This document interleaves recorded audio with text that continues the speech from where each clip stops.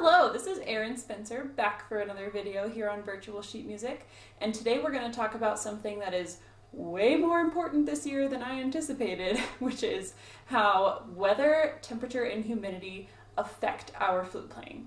Obviously, it's not safe this year to be playing flute with each other very often indoors, which is really sad. Of course, we miss playing in our ensembles, but I know a lot of us have been playing outdoors.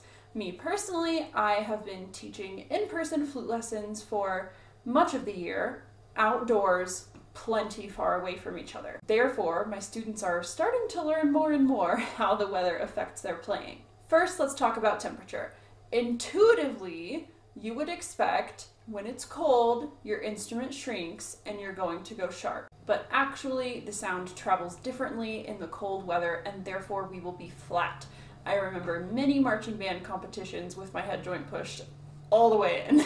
So if you're in a really cool, air-conditioned concert hall, then you're going to need to push in more than usual, whereas if you're in an outdoor, hot concert in the sun, you will find yourself pulling out more than usual.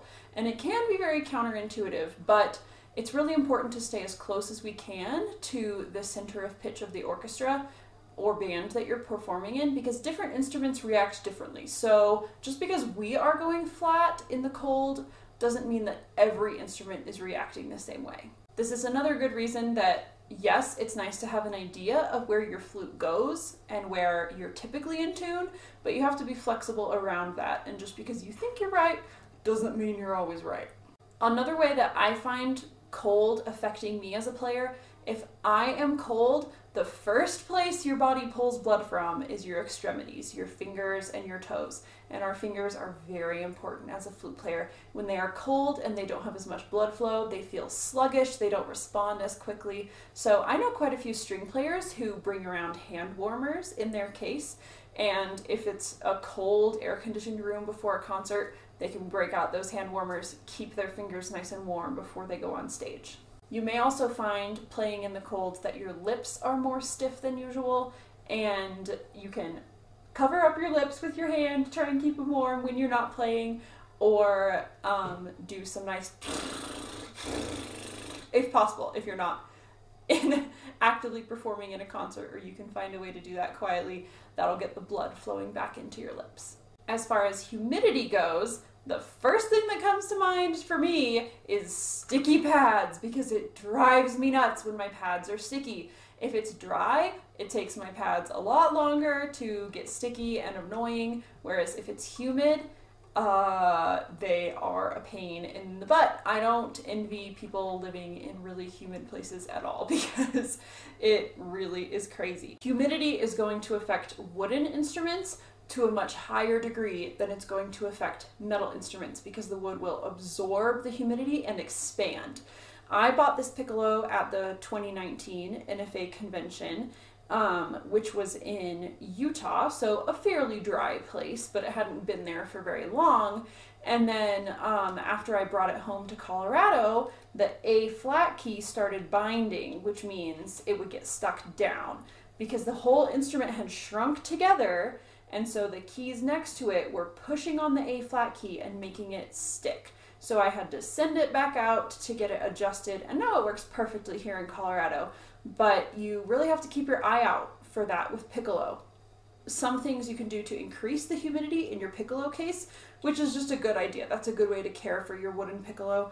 Put a piece of orange peel in there. You will have to change it fairly frequently, but that's a really good natural humidifier for your piccolo. And keeping your piccolo at a constant humidity will help prevent it from cracking. I have never personally had a wooden piccolo crack on me, even living here in a really dry place, but it's definitely possible if the humidity or temperature changes too quickly. Another great resource to keep the humidity constant for your piccolo are these Boveda humidity packs. And these are two-way humidity packs. So the ones I have, these are I actually use for my clarinet, but these are 32% humidity, which I think is a good level for a piccolo. They also have higher humidity ones, but especially living in a drier place, this is more what I'm going for. So these will release moisture if it gets below 32% humidity, and they will pull in moisture if it is above 32% humidity. So these are really great to keep the humidity constant if your case is big enough to hold them. That's the thing with Piccolo. But they're pretty small and flat. They look like this, and you just have to replace it every 4 or 6 months, and they are super duper helpful for keeping your wooden instruments safe and happy. I hope that you are finding some safe ways to enjoy making music with other people. I know it makes me so happy to see my students in person and be able to work on duets and intonation and have way more fun doing it in person than online. Of course, I still love online teaching and love seeing my students no matter how I can, but as long as the temperature is okay for us to meet in person and we can do so safely, I absolutely love to be able to do that. I hope you have a great rest of your day. Thank you so much for watching. Play some fun music today, and I'll see you next time. Bye!